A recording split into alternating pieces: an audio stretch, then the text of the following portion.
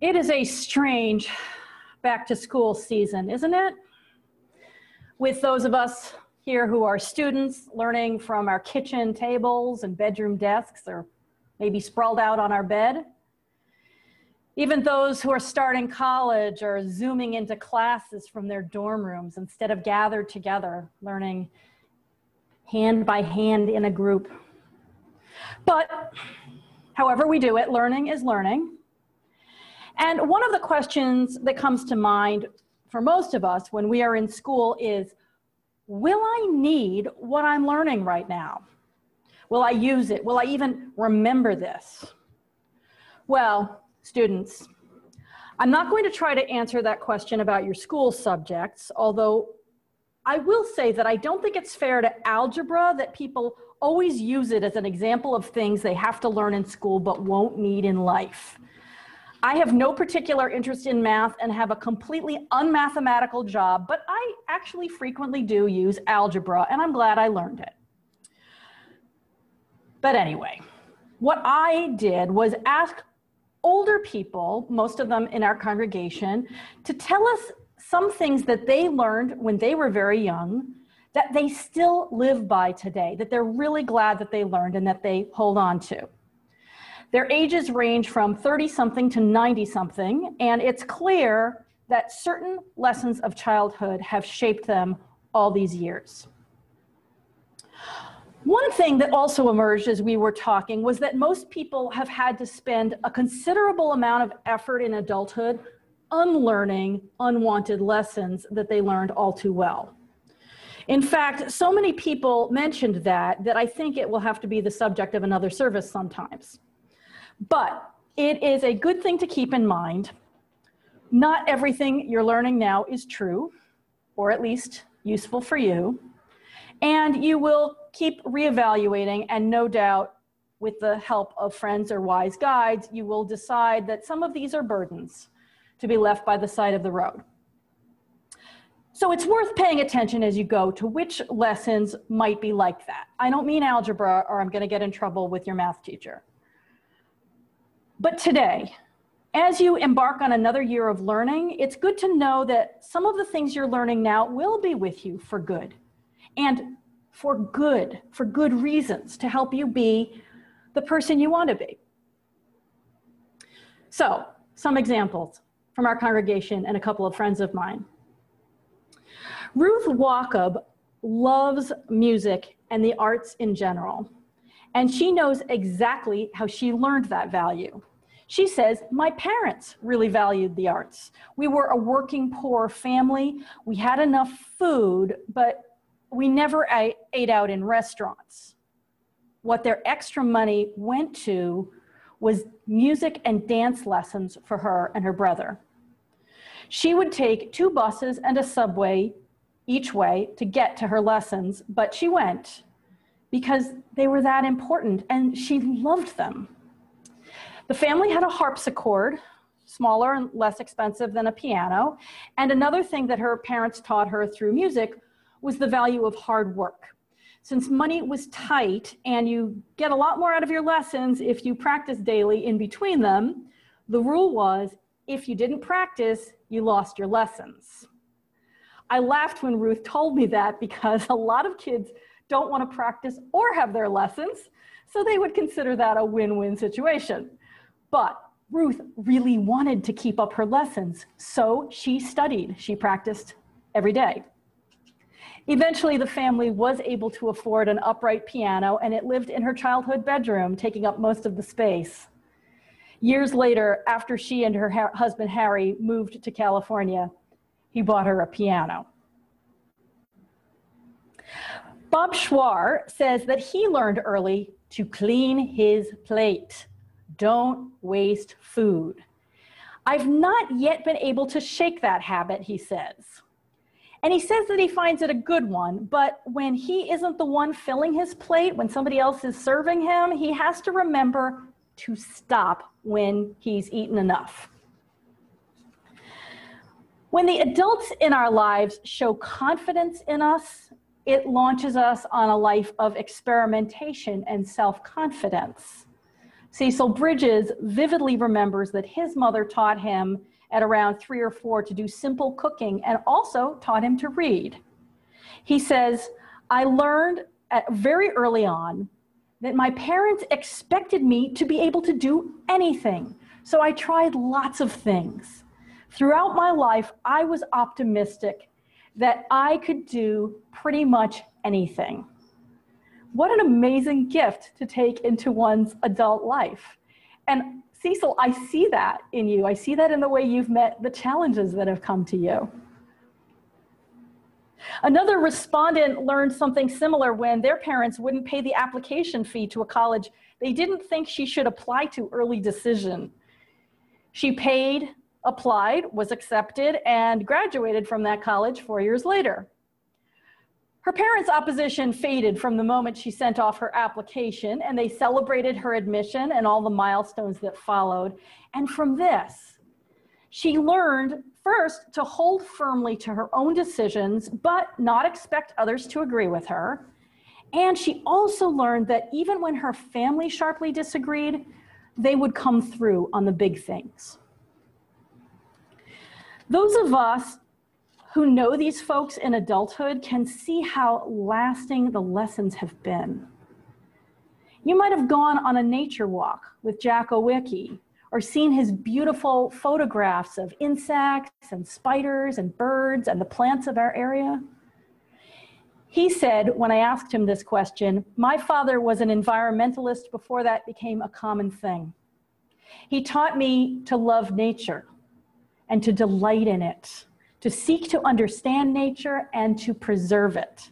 Those values are right at the core of my being. Brian Weller wanted a bicycle when he was young, and he had to buy it himself, a Schwinn. From this, he says he learned the life lesson, if you want it, earn it with your own efforts. He attributes the importance of this lesson to his father's sternness and the way that Brian's father, had been shaped by the Great Depression. But even though he grew up in a different time himself, it's stuck. A young Unitarian Universalist minister learned 2 important lessons about caring for each other that have never left her. She writes, when I was very young, there was a church fire. My father went to help others clean up in the aftermath. I remember him having tears in his eyes, saying to me, we go help out, we go help each other.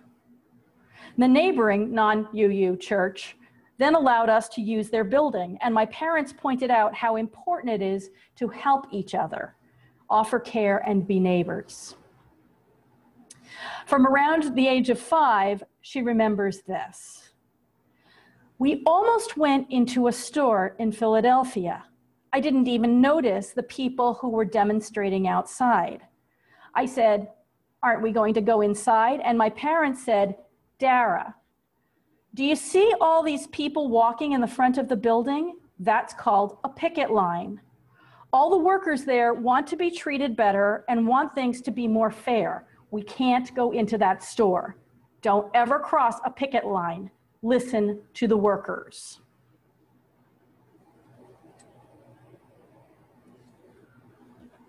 Merriam-Webster says, something I was taught by my dear mama was always be kind.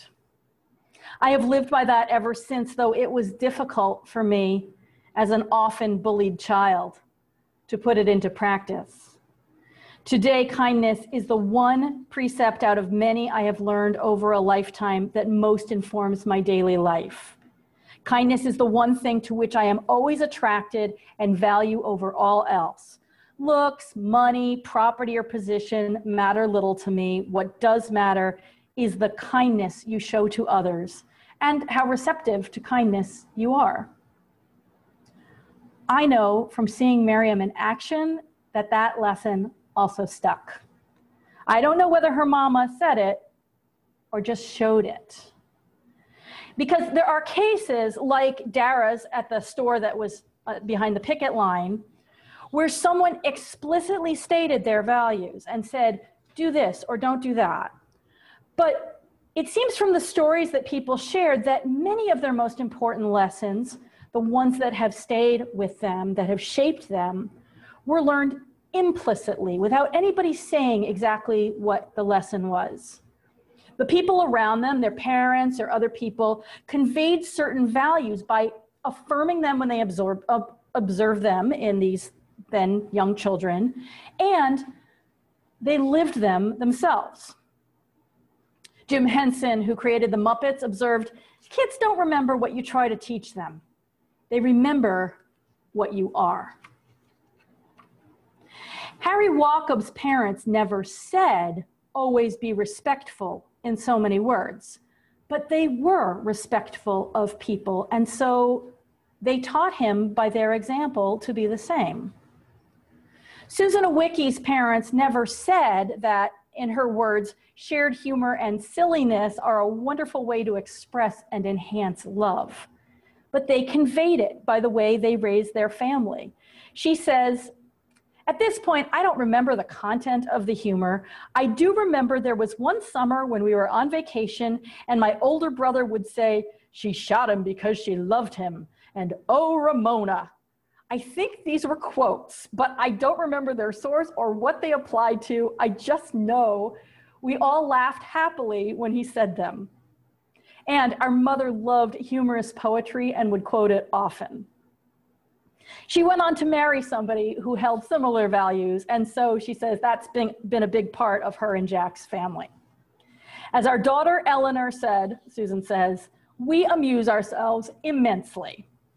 An example of that is the "No Silly" sign in our hall. It has the word "silly" in a red circle with a red diagonal. Like Brian, who had to work for that first bicycle, Ruth Wacob learned the value of hard work, but in her case, it was one of those implicit lessons. She learned it from her music lessons, of course, but also she absorbed it less by her parents telling it to her and more by observing them.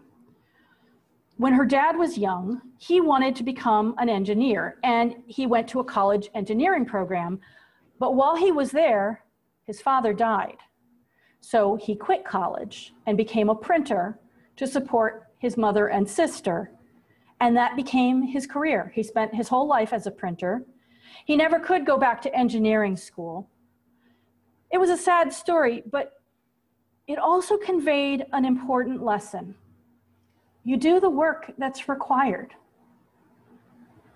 This, plus her music discipline, has stood Ruth in good stead. For example, for many years, Ruth was a preschool teacher.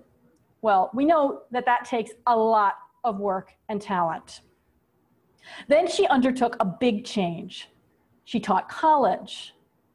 This also required a different kind of preparation for teaching, a kind of planning that she found daunting, even overwhelming, having to prepare the syllabus for a whole semester.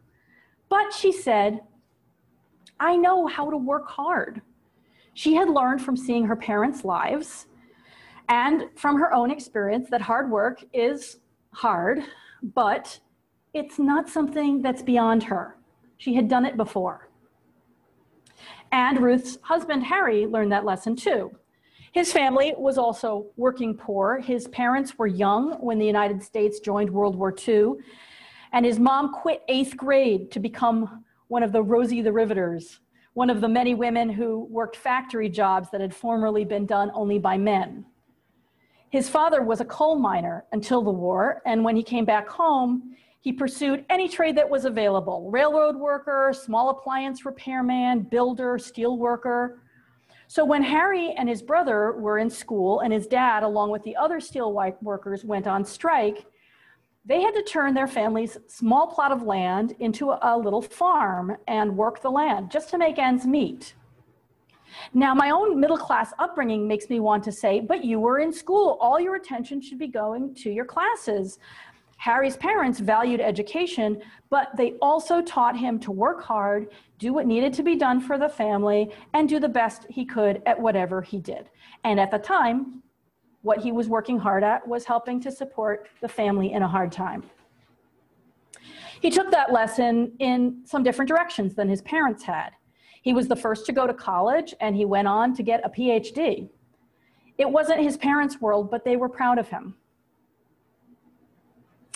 Sometimes the implicit lesson doesn't come from our parents or our family or anyone we know, but from the community as a whole, even from the whole country.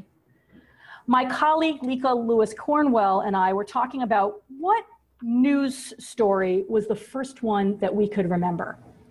She said, the rescue of baby Jessica, that was in 1987, that isn't the first news story I remember, but it's the one most firmly planted in my brain. And the reason that it stayed firmly planted was because of its connection to the other values she was learning. The story was Jessica McClure was a toddler. She was just 18 months old when she fell down a well, and it was so difficult to rescue her that it took 2.5 days. The media gathered around her home in Texas where this happened, and people all over the country were anxiously watching television, listening to the radio for updates, hoping and praying that she would emerge safely, which she did. Lika said, the thing I was taught and which I still live by and deeply value is that we are all connected, even if we never meet. As a child, it was taught to me in the Christian parable of the Samaritan rescuer, the story of the Good Samaritan who takes care of somebody he doesn't know. To this day, I remember sitting around the TV watching the desperate effort to save a child we had and have never met, watching with as much hope and terror as if she were our own neighbor. Because, as that parable taught and teaches still, she was.